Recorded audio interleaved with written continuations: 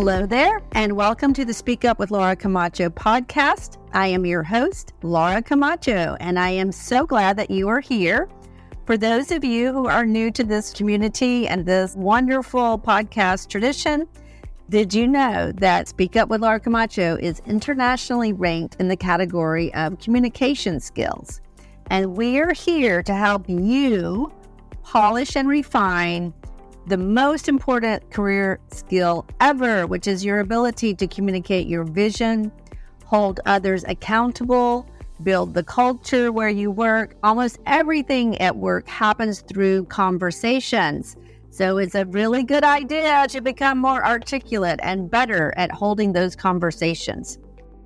And today is a very spectacular day because this is our 200th episode. Trust me, no one is more surprised than I am. When I started, which I think was in 2018, but I'm not even sure, but I was reading my blog post. That was when I wrote a blog weekly, and I just provided on the blog an audio version, which a lot of companies and bloggers do. I don't do that anymore. The podcast has grown into its own product, its own existence, and today, in 2023, we are a team of 4 people who work together to get you every Tuesday morning a fresh episode. And today, you get to meet Christina O'Brien. She is our podcast manager extraordinaire, and she is going to be asking some questions that we got from our community. And the thing about Christina is that she happens to be my youngest daughter. So as you can see, I'm not just building a business, but an international empire like the Medicis in the 1400s or the Kardashians today. Although I think my business is a little bit classier than the Kardashians. So before I bring on Christina, let's give a shout out to our sponsor. And that is this class that you should take and you should send it to your friends. It's called Polish Your Pitch. Because as you know, winging it is not a good idea unless you're talking to your dog or you're talking to your BFF, but at work, winging it, especially for a key conversation, is never a good idea. So polish your pitch. It's for any kind of pitch, which means pitching yourself for a job, for a promotion, a press conference. If you're going to be on television or meeting the Pope, but also meeting with the skip boss. So pitching an idea, a collaboration, an investment, that is the ultimate communication skill. And this class takes 30 minutes of your time, and you will come out a much stronger communicator. And it's free. It's on the house. So yes, you're welcome. So now I'm going to hand over the mic to Christina, who's going to ask me some questions, and hopefully we'll get to the thing that you always wanted to know. If you find any of these life-altering insights helpful, practical, and astonishing, please leave us a 5-star review. So now, Christina, it is your turn. Hi, Mom. Hey, sweetie. Good to see you. You look great. Okay, so the first question is, how did you become a communication coach, and what is it that you actually do? Great question. So back in the day, 2009, communication coaches were not really a thing.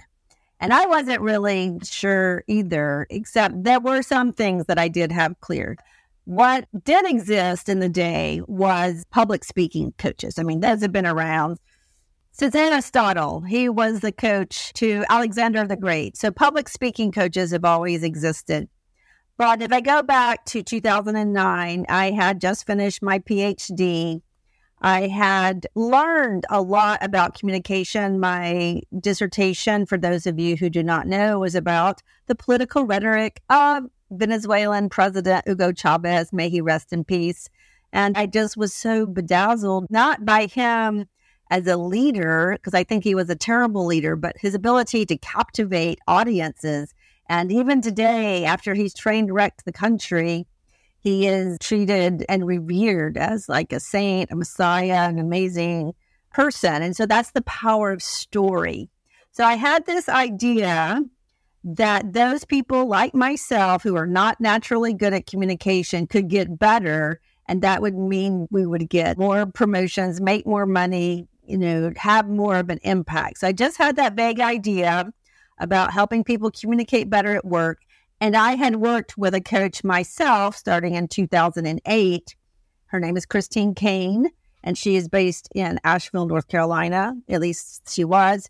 And she so helped me launch this thing and make a tremendous mindset and worldview change from adjunct faculty, new PhD, to really calling the shots, having your own business, and really establishing a whole new market. So what do I actually do? I work in two different modalities.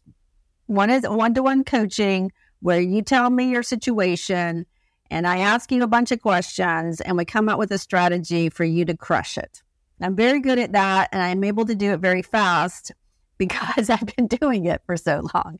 And the other thing that I do, which I've also been doing a long time, is teach workshops, which can be live or it can be in a webinar fashion. And I learned how to do that back in the 90s in Venezuela. I was a facilitator for the 7 Habits of Highly Effective People. So again, I got to see transformation happen through a really good workshop. And that's what I wanted to deliver to my clients. So that was my idea. That's what I'm still doing today. And actually learning how to sell that vision is how I developed my toolbox of ways to get your idea across to people. Okay, well, that was a great response. Sounds really interesting, your time in Venezuela and how that impacted your business. The second question from our listeners is, what do you like and dislike the most about your work?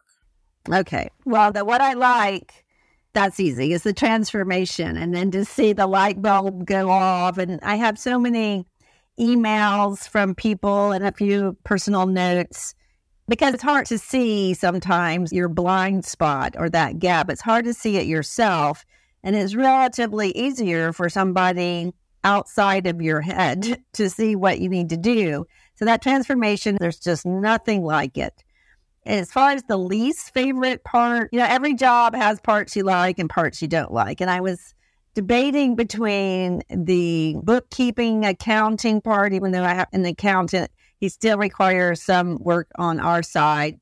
But even more than that, as far as on the dislike scale, is being consistent on social media. I enjoy it when I enjoy it, which is like every other week for 2 or 3 minutes. And then, but I know that that's the way to get my voice out into the world. So I think that is a shared sentiment with a lot of small business owners. Social media is not the most enjoyable part of it. Right on to the next question. How do you like living in Charleston, South Carolina? And is it a good place to have a business? Well, Charleston is fantastic. I've been living here since 2009. But even before that, you have to understand that I am from near here. I was born in a very small town, about an hour and 15 minutes from here, named Hampton. And that's where my dad's from and his family. Actually, his father was the mayor of Hampton. And so Charleston is Mecca. Charleston is the alpha and the omega. It's the Paris, New York, London, all in one. So it was kind of transmitted to me from an early age that Charleston is like where the angels sing. So when I got the job at College of Charleston in 2009, that was like winning the lottery. And it's been a fantastic place. I think it's a good family-oriented location. It's quite hot in the summer, but we're close to the beach, great food. So it's good. Now, is it a good place to have a business? I don't know. And I say the caveat is because of flying in and out of Charleston is not necessarily easy. It's certainly not inexpensive, say, compared to Atlanta. As you know, my sister lives in Atlanta and she can fly anywhere from Atlanta, not expensive. That is not true about Charleston. Part of my vision when I opened my business was that I would hold workshops and people would come from other parts of the world. That would be a tax write-off trip to Charleston. But between one thing and another, I haven't done that yet. But I still think it would be a good place to have transformational workshops that were open to the public. And one thing that is not good when you start a business is to start a business in a town where you know absolutely no one. And that's what I did, because I started the business when I was in Greenville, North Carolina, and then I got the job in College of Charleston. So I moved to this lovely place where I knew no one. So that was definitely a factor that made it harder to get momentum in growing my business. Here's a question from a newsletter reader who happens to be in the television and movie business. So their question is, hardest work question lately is, when will the strikes end? For the first time since the 1960s, both the Writers and Actors Guild are on strike against major studios to push for new contract provisions for higher wages, residuals, and limits on artificial intelligence use. Well, that is definitely a question I do not know the answer to, but I did put it because it was submitted by a reader, and I love my readers and I love our community. I think it's a very iconoclastic community of extremely smart people. But I do want to say that I support the strike, which normally I wouldn't. I'm not normally a strong pro-union person. However, I think the situation of today, and the way I understand it, is that the writers in the entertainment business are kind of like the teachers in the educational system. On the surface level, you would think that they were the most important because that's where the success rises or falls. It hinges on the quality of your writing or the quality of your teaching. And yet, as anybody who's been a teacher knows, that teachers are not necessarily the best compensated at any level of our education system. And I think the writers are absolutely justified. We've had a lot of inflation, and not all companies and all contracts have been adjusted for the level of inflation, which I think is actually higher than the official rate. So I would guess that it would end in the fall of 2023. I'm just going to stick my neck out there and say by the end of September, there should be a new contract. That's my answer. Okay. On a more casual note, what do you like to do when you're not working, Mom? Well, other than catering to your very needy daughters. Yes. Well, of course, I love my family, and everything the end supports that. I picked up needlepoint during COVID again after not doing it for decades. That's been a lot of fun. Of course, I love to cook. I love to hang out, and I love to be on the beach. So all of those things, hang out, chill, read. Of course, I'm a fanatic reader also. Okay. And then what advice would you give someone who wants to start a business similar to how you started your business? Okay, well, I would say do it. Absolutely do it, but definitely prepare first. I don't know the statistics anymore about businesses failing or succeeding, but if you can just hang in there long enough, you will make it, because you will adjust. You will adjust your marketing message, maybe your product. Maybe you'll even pivot your audience that you serve or your client base that you serve. You will make it if you hang in there long enough. I was working at the university, and then I stopped, and I was on my own for a while. And then I got an opportunity to do some part-time work for the Medical University of South Carolina in training. So it was kind of a similar line of work, but it was training on software versus communication skills. But that gave me oxygen, having that flow of steady income while I talked to people, networked. And then I was able to leave MUSC and just go full time. But when I did that, I had money in the bank. I think it's, for me anyway, having, I would say, at least 6 months of living expenses a year would be better. It allows you to communicate and present yourself with more confidence. I think neediness is like the worst energy, and it's self-defeating. Definitely start your business. It's a much better lifestyle choice, I think, but you need to prepare. That's a great answer. Thank you. Moving right along, what has been your proudest moment of Smithsonian Institute and the Speak Up podcast that came from it? Oh my goodness. That made me remember this moment. I think it was in late 2019, December maybe. I got this email from this person or company or website called FeedSpot. I had not heard of before. And FeedSpot somehow accumulates the number of downloads of a podcast, right? So they rank them. And back then, I got this email from them saying that I was number 9 in the world for communication podcasts. And I was just flabbergasted. I could not believe it. We were number 9 in the world. Oh my gosh. But I didn't even know anybody was counting. And sometimes when you're podcasting, especially when you don't have sponsors, because I haven't pursued that yet, it feels sometimes like you're talking to the black hole. So that recognition, and then we moved up. Then we were number 6, and then we were number 5, and number 3, and number 4, number 3. And now we oscillate between spot 3 and 4 on FeedSpot. But that was not something I pursued. So that was a big moment. And another big moment was when in 2019, also, this startup in California named BetterUp, they recruited me to serve part-time on their staff of communication experts. And through them, I get to work with a lot of people from the top companies in the world. And that was another thing that I didn't even know they existed. So when you do start a business or you just go out with the idea of bringing the gifts that God gave you into the world to make it a better place, things like that happen. It's a very exciting thing. Wonderful. So we are approaching the end here. We have a total of 11 questions, and we're on the 8th one. What do you think most people struggle with when it comes to communication in the workplace? Oh, well, the thing is that people don't think about communication. Even if they have a communication problem, it's rare that even a person will see it as a communication problem. They see it as somebody being unreasonable or not very intelligent. They'll see it as politics. They'll see it as conspiracy against them. So when people are frustrated because they feel that they're not heard and they're not valued, they don't always see that as a failure to communicate.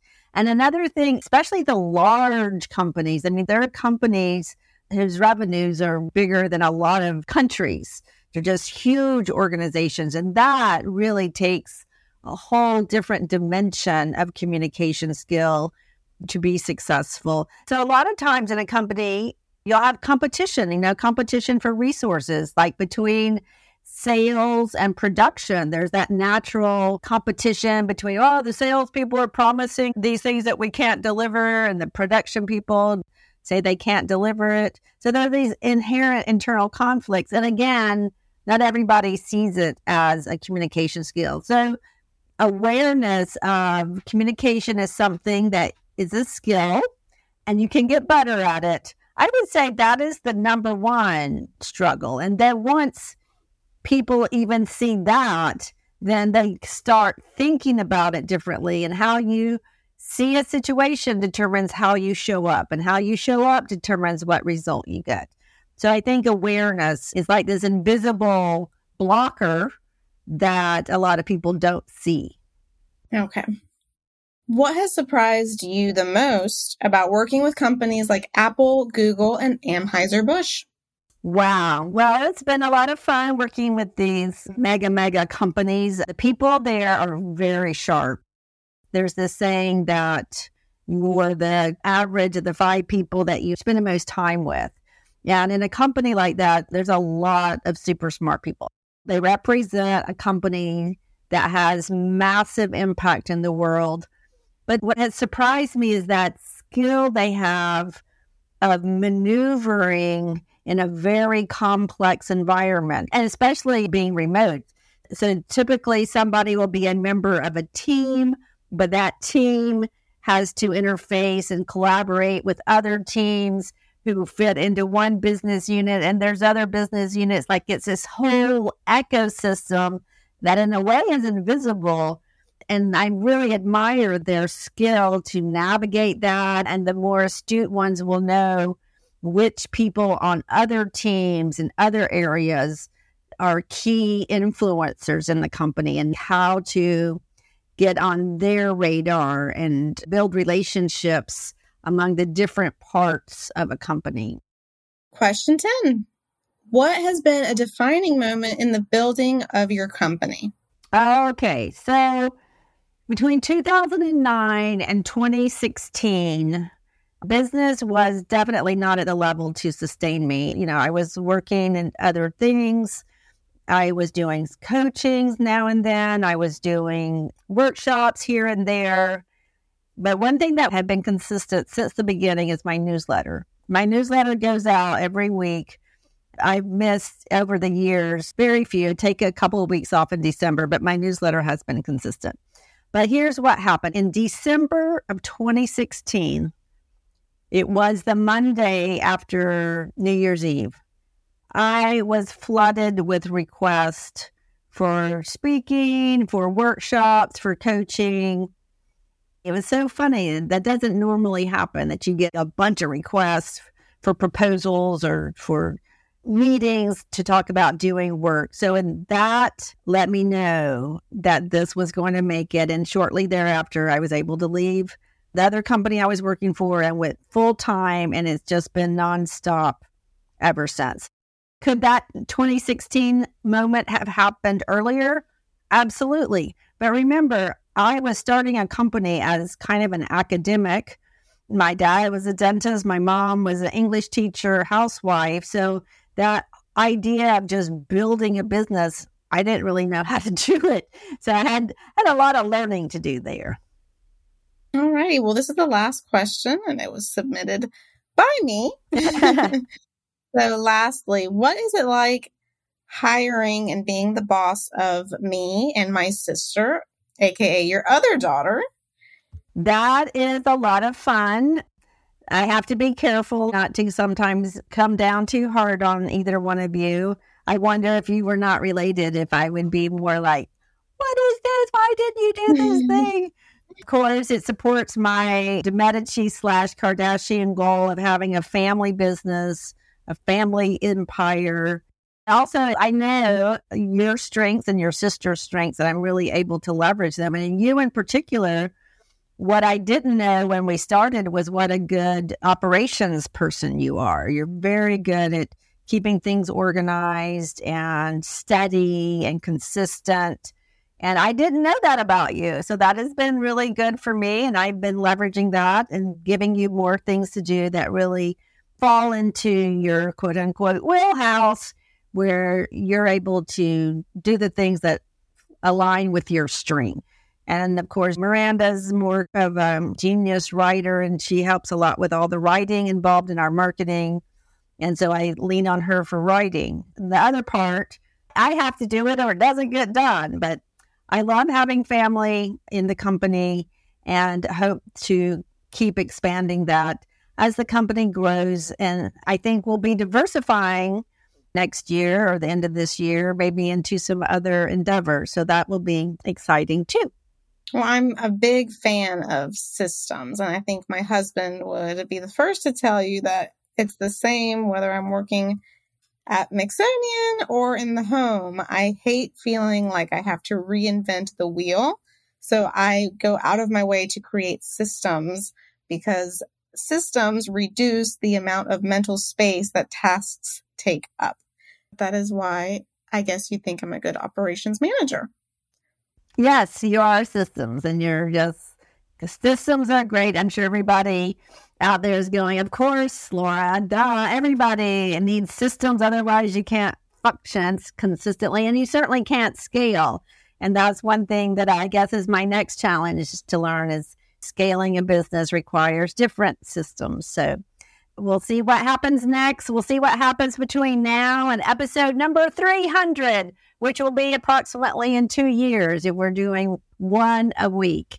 So thank you, Christina, for the questions. Thank you for the interview. I hope everybody in the audience, you've enjoyed hearing a little bit of behind the scenes of Smithsonian Institute. Speak Up with Laura.